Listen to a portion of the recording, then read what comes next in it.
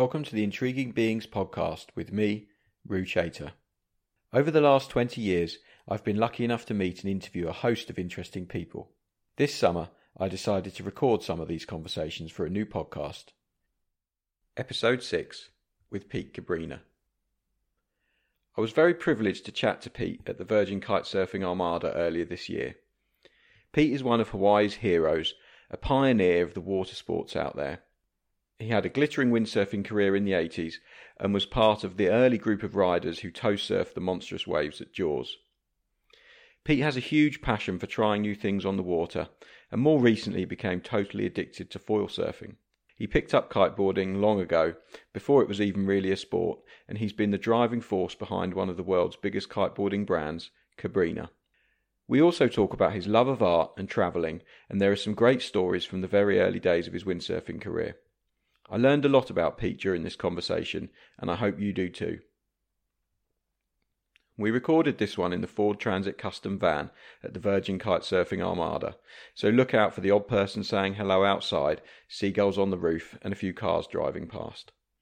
Pete was also suffering from a bout of flu he'd picked up on his travels around Europe, so it's a huge credit to him for doing the interview when he was feeling so under the weather. As ever, if you're enjoying these podcasts, please feel free to give them a thumbs up, share them on social media, and help me spread the word. A 5-star rating on iTunes wouldn't go amiss either. Okay, so I'm sat here very fortunately with a gentleman called Pete Cabrina. You might have heard of him. If you're a kite surfer, you definitely heard of him, and if you surf, you've probably heard of him as well. He's one of the foremost watermen from the island of Maui.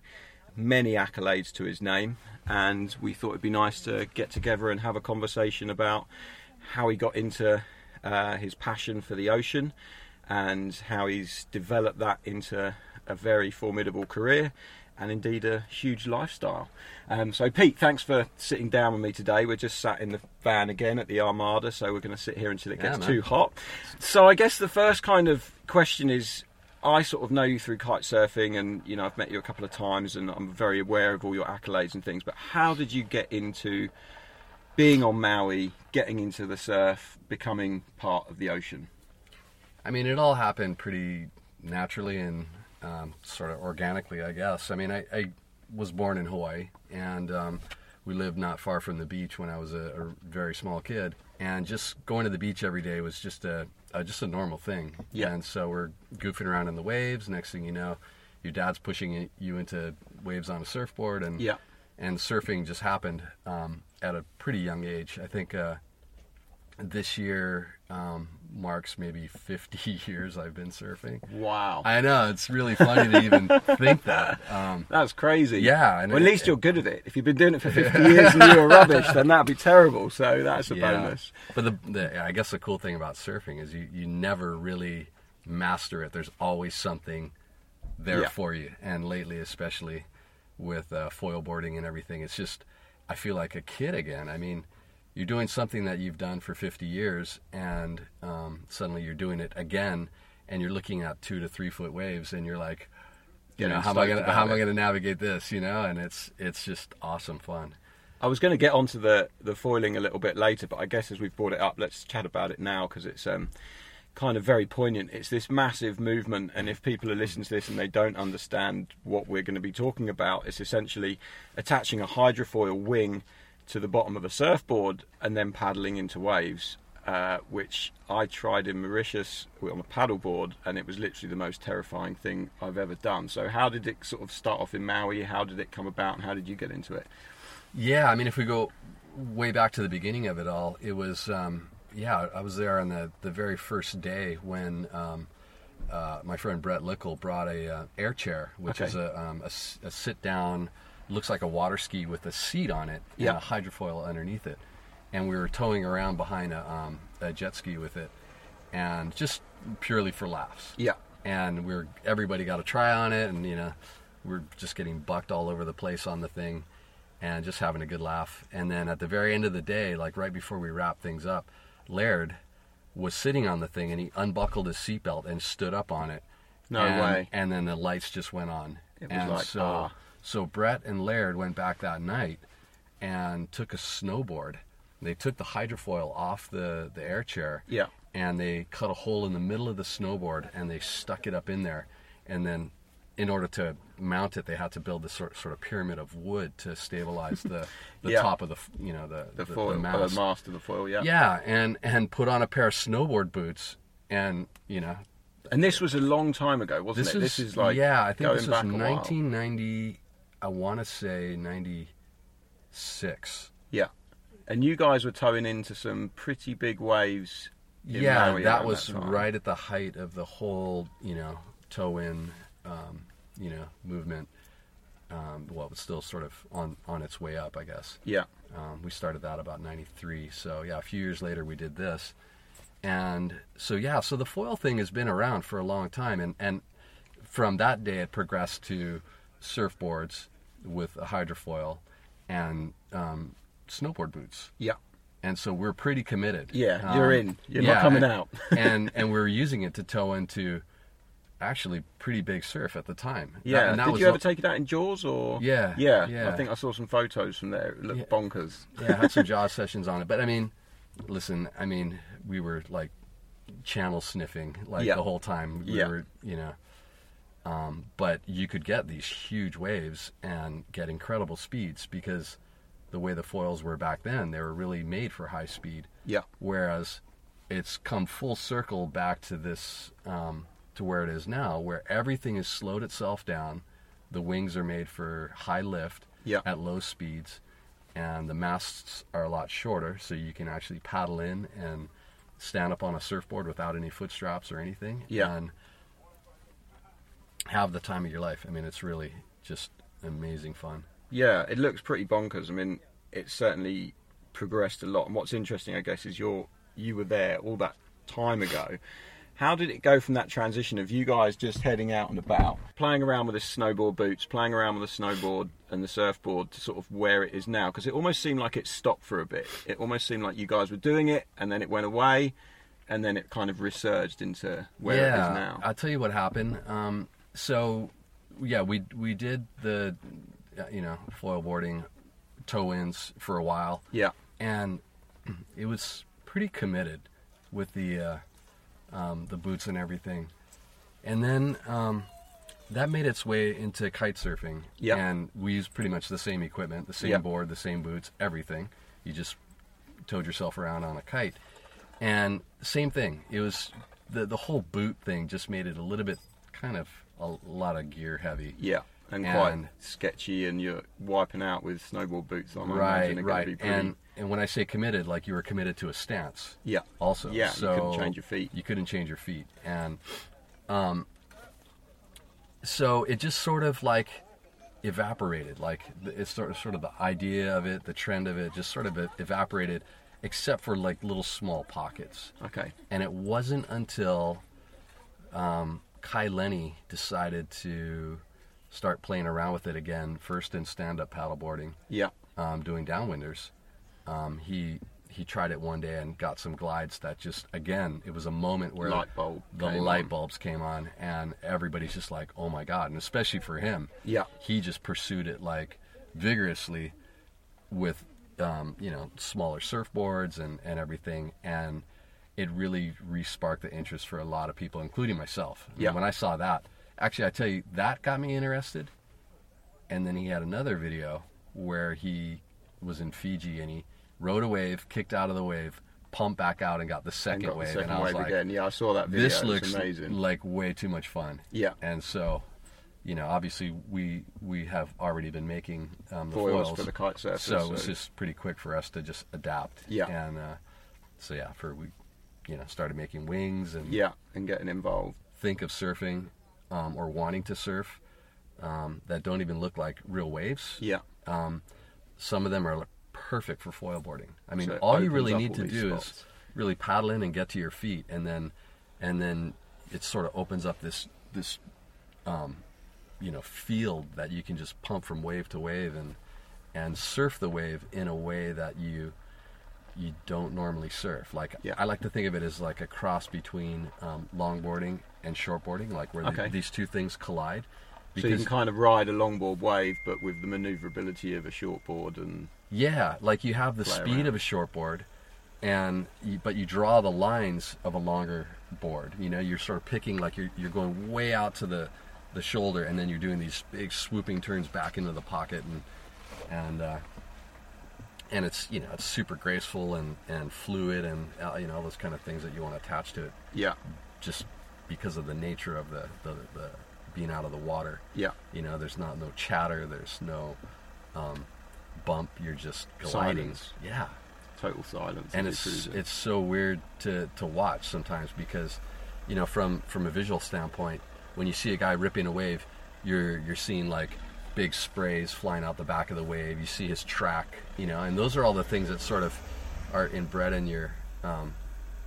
in your mind as to what you should be doing, as like chucking what buckets you should and- be seeing. And then you see this guy on a wave that the foil just cuts through the water, and it's almost like a zipper. It just closes right behind the foil and doesn't even leave a trace. And yeah, I don't know, it's just, kind of magical. yeah, it is, really. And so if we go back a little bit to where we sort of started the conversation, you know, you were saying that you grew up in Hawaii, you got into surfing at a young age.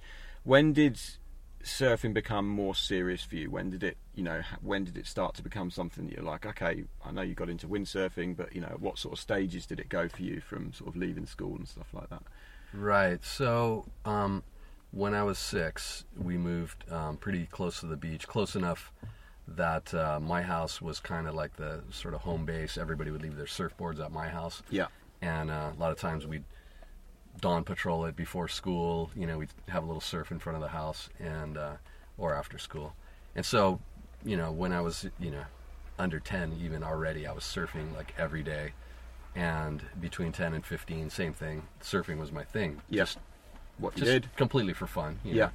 And then when I was 15, I learned how to windsurf, and that was a game changer for me, because I lived on a windy side of the island, Yeah. where the quality of surf wasn't great, but there was always wind. And there was something about it, even back then, like that was 1976 or, yeah, sometime around then. Even back then, the boards were big, but there was something about, you know, combining the wind and the Yeah. surf and all that. Like, it grabbed me so hard that just became like my thing. Like, That I was was it. windsurfing every day, and I would just surf occasionally, and then over the next 10 years, that just developed into a full-on career for me. Yeah. Because you're a professional windsurfer, right? Back in the Yeah, day, like yeah. competing and doing events, and kind of around that time that Robbie was doing his thing as well. So Yeah, there was a lot of luck with the timing of it all for me. Yeah. Like, I was just getting out of high school when the professional windsurfing tour was just being developed, and at that point in time, I kind of had a sense of where I was on the world stage, or the world, you know, level. Yeah. And you know, I said, hey, you know, I could maybe do some damage here. Yeah. So take some people down.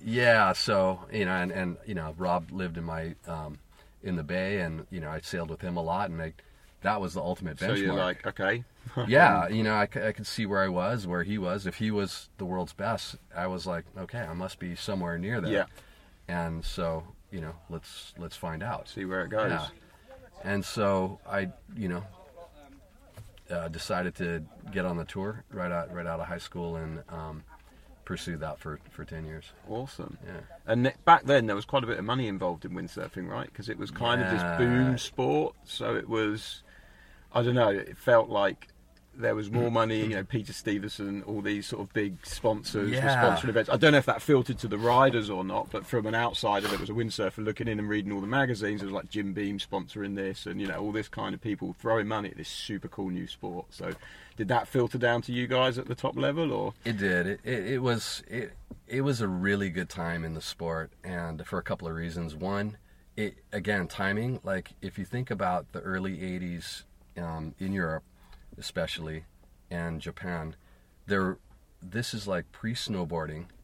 This is really sort of I don't want to say pre-surfing, because guys were surfing in Europe. Yeah. But windsurfing was, at that point in time, kind of Europe's surf sport. Yeah.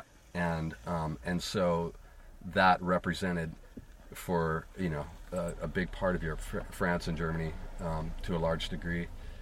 The what summer was all about. Like, Yeah, that's going it windsurfing. was a great marketing tool. It was being used, mainstream, and so that translated into healthy sponsorship for the tour, and at the same time the sport itself was growing. So the manufacturers were all pretty making healthy some and, money and and- robust, and the manufacturers actually ran the tour for the first handful of years at the WSMA, and it was pretty cool. In fact, I have to admit, it was very cool being a pro back then, because all the manufacturers were trying to outdo each other, Yeah. and so We're going to throw this much money. as yeah, prize money. they would, Oh, we're putting this much up.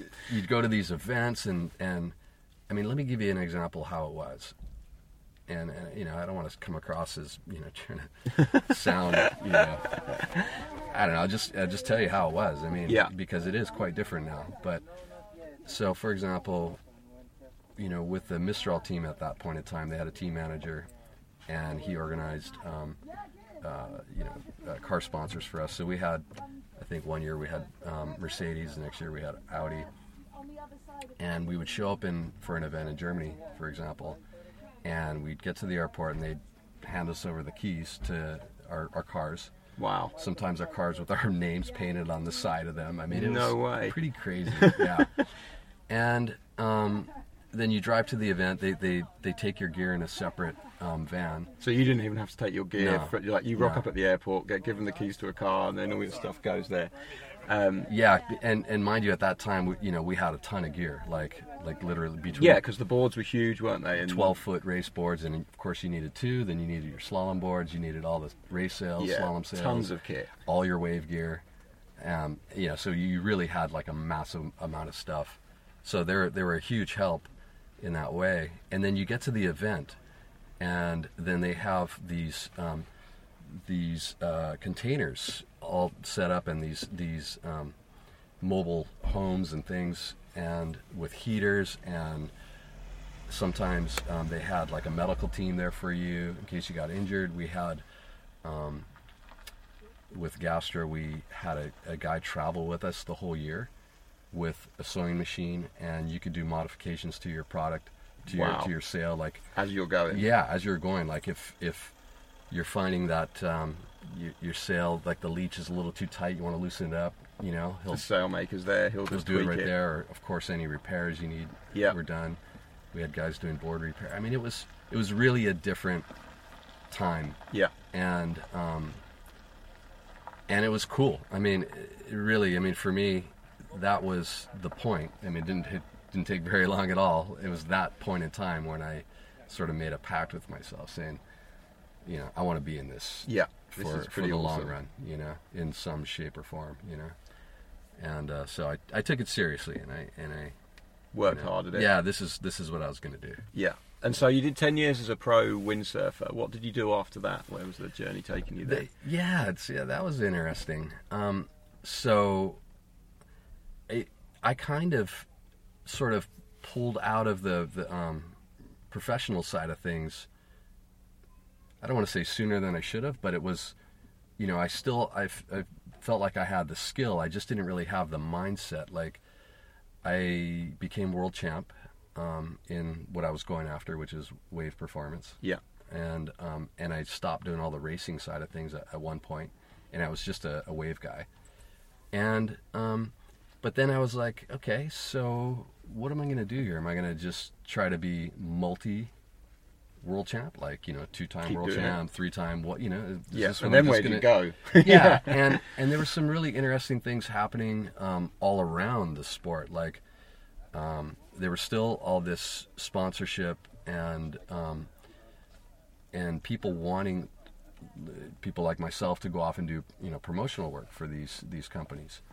And so I did some work for a German brand for a few years. Well, actually, it turned out to be about 8 years after that. And so I had this kind of hybrid sort of professional career where I was doing a lot of promotional work. I was doing a lot of work for my industry sponsors. And I also became a little bit more involved in the marketing. Right. And so I was working with Gastra at the time, and they were based in Hong Kong. And not to say they weren't doing a great job, but it felt to me, as somebody who was like really in the sport, that they were just a little bit disconnected from the market. Like, they had these ad agencies in Hong Kong doing their work at the time. I think they had BBDO at that time, which is, as you know, like one of the top ad agencies at the time. But their advertising was very slick and clean, and it just didn't really like touch the heart of what windsurfing was about. Yeah, and it was almost like it could have been a car ad or something. Right. And so I made a pitch. I actually contracted an artist in Maui to do some layouts, and I took them to Gastra, and I said, listen, this is what I want to do. This is the direction I'd like to take it. You want to give me the account? And I completely just winged it, yeah. And they're like, okay, let's do it. So they went from world's top ad agency to Pete Cabrina based on some sketches that you'd had drawn up in Maui. Pretty much. On a chance. Pretty much. And, wow. And to make things more interesting is that I had a real interest in doing graphic design at the time, but I had no formal training. Yeah. And so I went out and spent, you're going to laugh about this, I bought an Apple computer. Yeah. This is 1991. An Apple computer, a printer, the monitor, all the stuff. All the bits to go with it. Just take a guess at what I spent on that. Oh, I have no idea. Back then, probably quite a lot of money. Back then, to do... Because it was a proper design tool, the Mac, back then. You only had it if you were doing design. It's not like now where everyone has a Mac. But back then it was for design. True, but it was still at such infancy. But to get the setup that you needed to do this, it was $15,000. Whoa. Yeah, crazy. But I was committed. I was like, I'm doing this. Yeah, I'm doing this. And so, I bought the stuff and I just put my head down and I figured out how to become a graphic designer. Wow. And I was kind of moonlighting at the time, I mean, I was still really, really engaged as a pro athlete, but I was doing the extra stuff for Gastra and all that marketing and stuff. And then that sort of segued into when Rob split off from Gastra and did Nash. That's Robbie Nash. Yep. So he split and did his Nash thing. Right. So we, Don Montague and myself came over, and I started doing what I was doing for Gastra, for Nash. Okay. And so I kind of had this sort of duality going at the time, which was fun. It was something different. Yeah. And then in this sort of scheme of things, as time went on, kite surfing. Well, I guess toe surfing actually came into play before that. Yeah.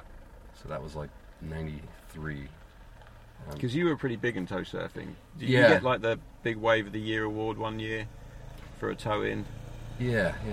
That was what, 96 or something? Or that actually didn't happen till was that 2004. Okay, so a lot later on that was. Yeah. But you was toe in right at the beginning. Yeah. It certainly seems like if something new comes along, you seem drawn to it. Are you one of these guys that likes learning something new and likes the challenge of it, like with the graphic design, with the learning to windsurf as soon as you saw it with toe surfing, I'm going to get into that, and now with surf falling and things, do you see something new? And obviously kite surfing, when that happened, do you see something and just feel, I want to learn that, I want to absorb it and get into it? Yeah, I would say that's a pretty accurate thing about me. But the other thing was that it, like toe surfing wasn't something that we saw from a distance. We were actually part of that, the whole scene, genesis of it. Yeah. That's a whole nother long story. Yeah. We'll do that in part 2 when we meet again. We'll come to Maui. But it all sort of came down to the group of guys that I was hanging out with. Yeah. Which were all really creative and top, mostly windsurfers. Yeah. At the time. And top athletes at their game, and obviously Robbie was building his company up and things like that. Yeah. And then obviously, where did Cabrina as a business come into it? When did you start doing your own thing? So I was working with Rob for Nash, and he was just getting into the kite surfing. I think Don Montague had developed the kites for Nash, and I guess it was what, 99 or 98 maybe, or a bit later perhaps, because Robbie was a touch after the I want to say could have been a little earlier. That would have been more like maybe 97, 98, perhaps. And yeah. That's sort of when it began. Yeah. Anyways, I was really into the sport. Yeah. And there wasn't a lot of equipment around, so I started doing boards. Yeah. Under the Cabrina label. Yeah. So that was the first sort of own Cabrina brand product that was out there with the kite surfing boards. And then it became a bit difficult to have, a board label working for Nash and everything. So I left Nash, and I was gonna just do this board thing, and a mutual friend of mine connected me with Neil Pride. Okay. And at first I thought Neil was just interested in doing the boards. Yeah. On a larger scale, but of course, he's got the factories and he had the distribution, and he was interested in doing kites as well under the Cabrina label. So that's where a real kind of Genesis that's when it really moment. That and that by the time that came together, that was 2000. Okay. Yeah. And that's when Cabrina, as we know it, was Cabrina, part of Pride Group. Exactly. Making kites and boards. And exactly. The whole package. And it was, it was really cool and fun time. I mean, it's great for your ego for about 10 minutes, and then it's like, okay, now we I've got to do the buckle job. down and deliver. Make the products. And it, I mean, and we haven't stopped. I mean, it's been a pretty incredible journey, because for people that don't know, Cabrina is a kite surfing brand, and it's one of the biggest, if not the biggest, in the industry. I think there's like 3, maybe 2 people now at the top, and you're definitely one of them that's producing huge numbers of kites and boards and product going all around the world. It must be quite satisfying when you see kites in the sky and think, that's got my name on it. Yeah, I've had a part in that, and making that person happy. For sure. I mean, I'm clearly proud of everything that my team has done. We've got amazing people working for us, and I can't take all the credit. I mean, really just a fraction of what's being put into it by everyone. In the early days, you mentioned the team there. How many people started Cabrina in 2000? Say, was it just you and a few people? It was myself, and I had a marketing assistant, and we had a designer doing the kites at the time. In fact, it was Bruno Legano. Helped us get into the business, so he did some designs for us and gave us the know-how to build these kites.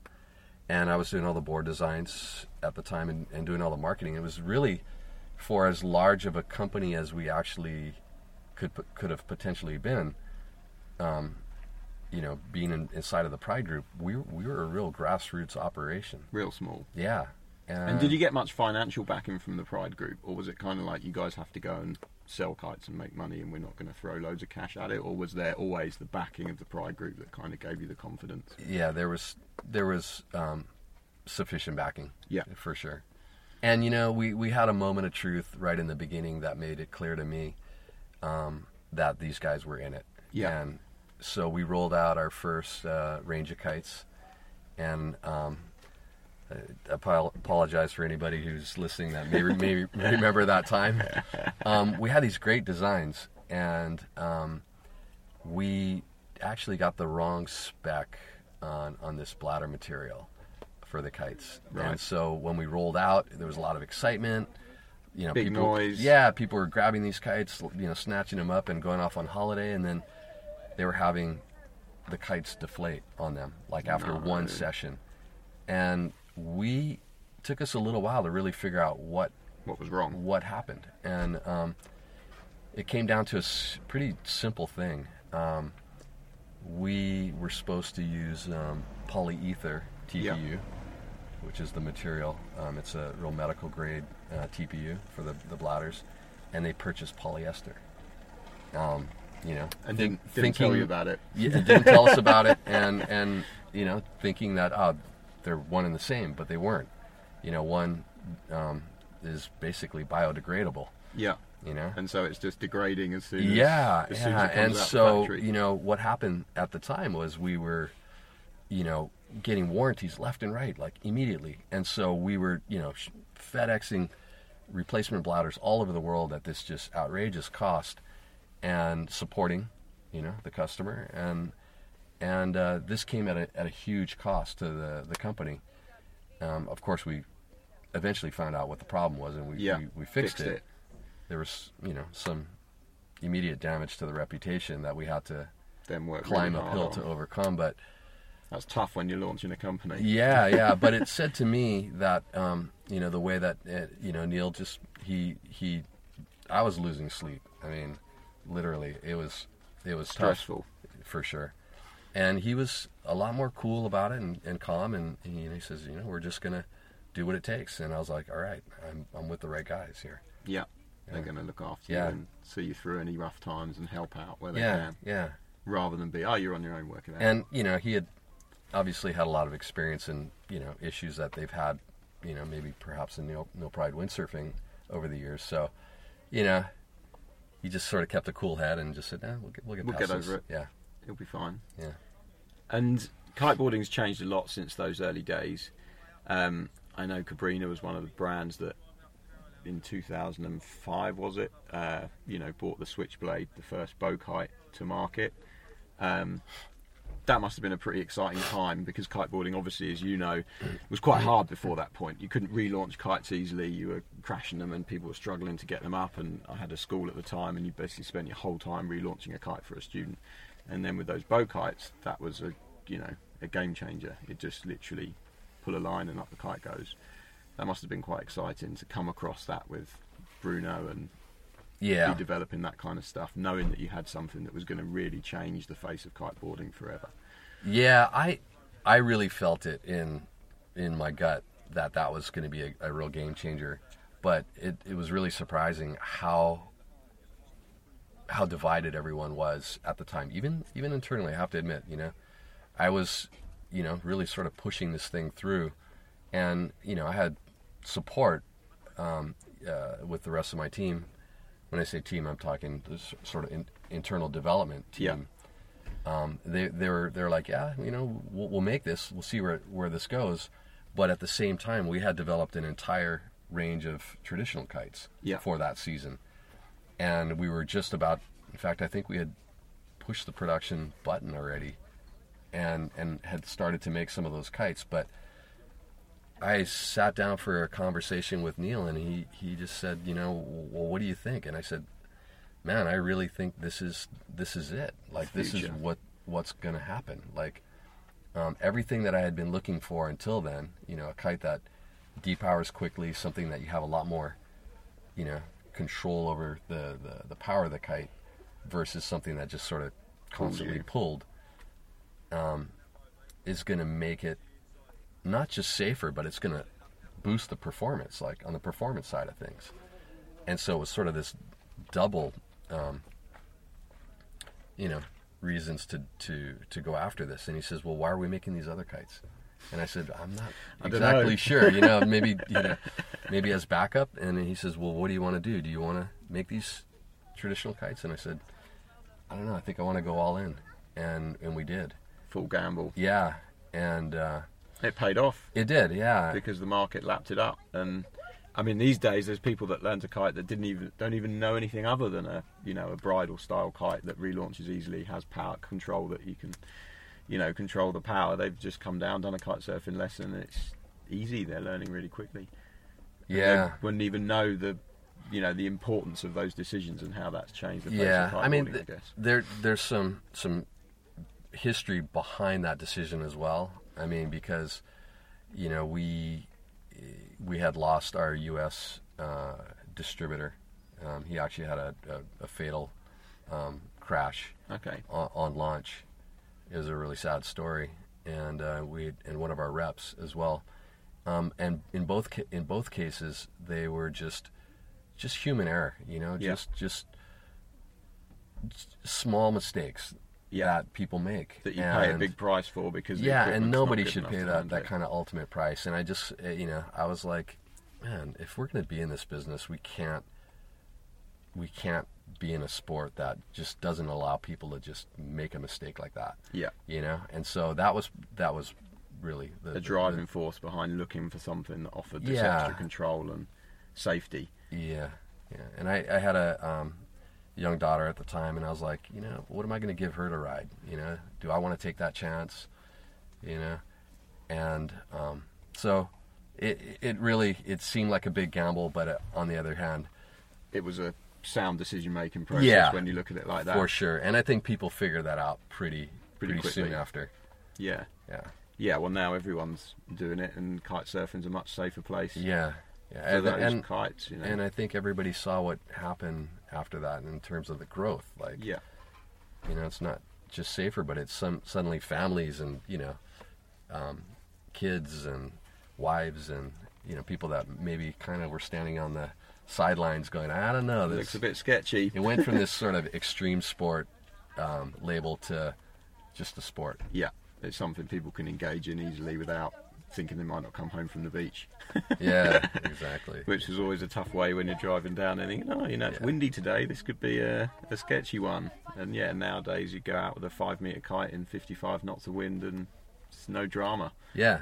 I mean, it still can, if you make mistakes, you can put yourself in a bad place, but that's up to you. Yeah. And you've got a bit of time and you've got to make those mistakes. Another thing I wanted to ask you about, I know you're really big into your art, and you mentioned that you taught yourself to do graphic design and stuff. Have you always been into art, or is that something that's come later in life? Or yeah, it's always been a sort of a thing. I don't know. I think if you're an artist, it's kind of always there, lurking in the background, sort of always trying to push its way into your life. My mom was an artist. And so you grew up around painting? Yeah, she would go and paint on location and drag us kids around. And you'd be playing around in the foreground. Yeah, exactly. So there's some DNA maybe in that, but it's been something that I'm just super passionate about, and part of the reason is because I'm so busy with everything that the art always kind of gets the low priority. Yeah. And so it's something that I'm always wanting to do. Yeah. Because you don't have as much time as you maybe like. So exactly. It's like always driving you to want to do more of it. Yeah, but when even by saying that, I've put some effort into it, quite a bit over the years, and trying to cultivate my thing and my style, and I'm really into it now. I mean, I have more time, or I try to make more time. Yeah. And so I'm pretty into it. I got a show coming up this winter. Awesome. Yeah. That's pretty cool. Yeah. On Maui? Yeah. Brilliant.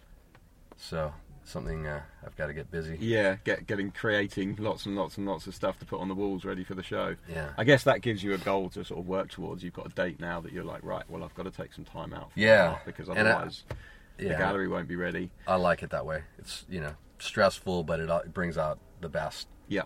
I think. Kind of a good driver. Yeah.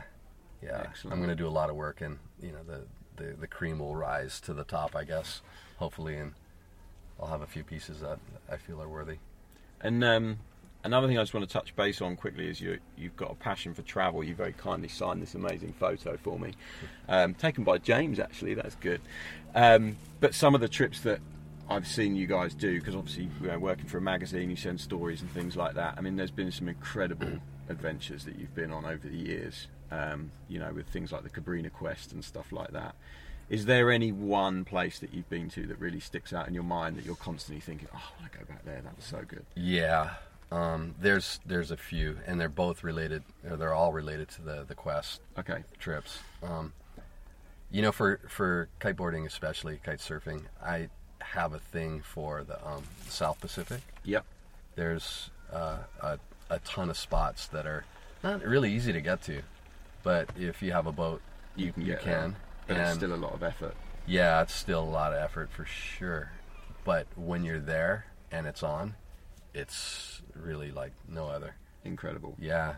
So would this be was it Out of Nowhere film that you guys did, or Yeah. So Yeah. that would be where you're talking about. That's one of them. Yeah. We'll put a link to that in the description. So The people can Value of check it out. Nowhere. The Value of Nowhere. Yeah, that's the one. And then the Marshall Islands are a place. It's geographically not that far from Hawaii. Okay. Like you can take a 4.5-hour flight to get to the main island, but then from there you need to either fly a little small plane or jump on a boat and sail, and you can get yourself into some pretty wild Conditions. Yeah.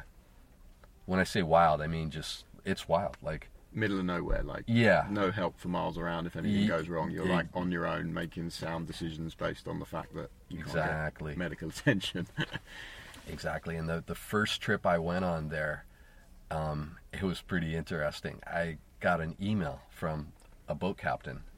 At the time, it was the Best Odyssey. Yeah. And Was that Gavin? Gavin? Yeah, Gavin Yeah. McClurg. Yeah, he's a good Yeah, guy. yeah, super guy. And so Gavin emailed me, and I'd never met him. He just said, "Hey, Pete, want to invite you on the boat." And he goes, I've got a spot for you if you're interested, but you got to get to Majuro by Friday, and this is Wednesday. And so I'm like, well, I got to make a quick decision. I'm like, so I email him back right away. I said, "Hey, Gavin, where are we going?" And he emailed me back a few words. He says, "I can't tell you." And I'm just like, okay, I'm in. And Fantastic. it was a cool situation. He had got these coordinates from another captain and didn't want to, or I guess that was the deal, like Couldn't share it. couldn't put it out there. And so I committed to it, not knowing where we were going. Although, of course, I was on Google Earth and I'm like, oh, for sure, we're going here. This looks like a killer setup. I was completely wrong. Wow. And we ended up in a place that was just really amazing. Just mind blowing. Yeah, we landed on one island, and the locals claimed that they hadn't seen another sort of sailboat, just tourists like us, who had just sailed through there for 3 years. No way. Yeah, so they, Wow. there's a supply boat that comes and Drops off stuff for them, but they trade copra for supplies, but yeah, and really just completely off the grid. awesome. And the water is just alive. Like you stick your head underwater and there's just every kind of fish you can imagine, from sharks to pelagics to, we caught probably 100-pound ahi, like a yellowfin tuna, Yeah. like 100 yards off this island where we were surfing. No way. I mean, so you could be sitting in the lineup and really anything could swim past you. Yeah, it's pretty wild. Wow. That must have been a fantastic experience. And then because that was when it was the Best Odyssey, and then obviously now it's the Cabrina Quest, or I think it still kind of is at the moment, or it was for a certain period of time. Did that kind of cement in your head that this is something I want to get behind? I've got to be involved in this more. Yeah, it was a life-changing trip for me for sure. And I wasn't much of a sailor, and maybe not at all. So that was really kind of I sort of got thrown into it, and I enjoyed it a lot. And so when the Odyssey wrapped up, Gavin decided to do it again. But this time, instead of going around the world, they wanted to just stay in the Pacific. Yeah, for where all the 5 good years. spots were. And he wanted to know if we were interested in being a part of it. So we paired up and did the quest. Yeah. And that has just wrapped itself up. Yeah, that's the finished 5 now. years, yeah. So you've Yeah. had a few trips on that and Yeah. had some good times. Yeah. It is an amazing boat. I was lucky enough to go on it in 2008, I think, when it was the Best Odyssey still. And we went to Los Rocos and it was just incredible. And Gavin, and it was just an amazing boat, an amazing experience, fantastic, really good. So I can see why that would invoke such passion in you, that you're just like, wow, this is something we've got to be involved in. Yeah, and again, it sort of comes back to just kiteboarding in general, like the sport that we're in and the kind of brand that we want to be. I feel like we're a very technical brand. I mean, we spend the lion's share of our time in development and R&D and, putting these very technical products through production. But at the same time, I feel like it's not about that as much as it's about the sport. Yeah. And the lifestyle itself. And so for as much energy as we put into, making these tech products, the way we want to use them is something completely different. You know? I want people to buy them for what they can do for them, as opposed to what they have in them. You know? So how it makes them feel and where it can take them. And so trying to showcase that in every way that we can, is something we like to do, I think. Yeah. So part of the marketing is like, look, this could take you here, and you can do this with this product, rather than, hey, it's got this inside and it's got that inside, and going from that. If you had to, because you are an exceedingly accomplished waterman. You're good at towing, you're good at paddling, you're good at foiling, you're good at kiting, windsurfing, and everything like that, and you've kind of reached an exceedingly high level in all those sports. If you had to pick just one that you were only allowed to do for the rest of your days, which one would it be? Well, what's the one word that's part of every one of those sports? Surf. Yeah. So it'd be surfing. Yeah. Everything I do is, whether it's, kite surfing, tow surfing, windsurfing, it's all part of surfing. So that to me is at the core. The core, yeah. That's the center of it. That's what I want to do, is I want to surf, like ride waves any way I can. And if you could pick one spot anywhere in the world to go and surf, because that's the one sport you're allowed to do now. Wow. And you can go tomorrow, but time doesn't matter. You've got a time machine to get you there. Which spot would you choose and why? Wow. I hadn't thought about that. I haven't got a plane ticket for you, don't worry. Can I pick more than one? You can pick two. I'll let you go for two. This could get expensive if I was buying the plane tickets. Man. There must be so many good spots that you've ridden over the years. This is probably why it's such a tough question, because it's like, how do you... You know what I would say? I would probably say Fiji and a wave like Cloudbreak, maybe. Okay. Good choice. I'll tell you why. I mean, you see it in photos, it looks perfect. Yeah. But part of the thing is that it's not perfect. It's a pretty quirky wave at times, and if, it's kind of like if someone asks you if you wanted to eat a type of food, you probably, for the rest of your life, one type of food for the rest of your life, you probably want to eat something that in some way a bit different, would taste a bit different day by day. Otherwise, you get completely bored of it. Okay. So Cloudbreak, on any given day, kind of has these different moods to it. So it throws up some different challenges and different conditions. Yeah, it can be super playful and fun. It can be scary. It can be all of that. Yeah. So I would say Cloudbreak. Wow. It'd be challenging for sure. So that's it. Surfing Cloudbreak for the rest of your days, Pete. Yeah. Not a bad way to end it. Thanks for that, Pete. That's been a really insightful conversation. I've really enjoyed that. I've learned some things there that I didn't know. So it was nice to talk about some of the windsurfing stuff from back in the day, because I was an avid windsurfer back then. So yeah, that was really great. I think that's a nice point to end it on. So thanks, Pete, for giving me the time and melting in the boiling hot van and struggling with your European flu. Cheers. There we have it. Episode 5 is done and dusted. It was great to chat to Pete, and I really enjoyed some of his stories and hearing about his experiences from around the world. If you enjoyed the last 50 minutes, then please give this podcast a rating on iTunes or wherever you're tuning in. Share it with your friends on social media, or maybe even tell them about it in real life down the pub. I'll be back next week with another episode, so be sure to tune in then. You've been listening to Intriguing Beings with me, Roo Chater.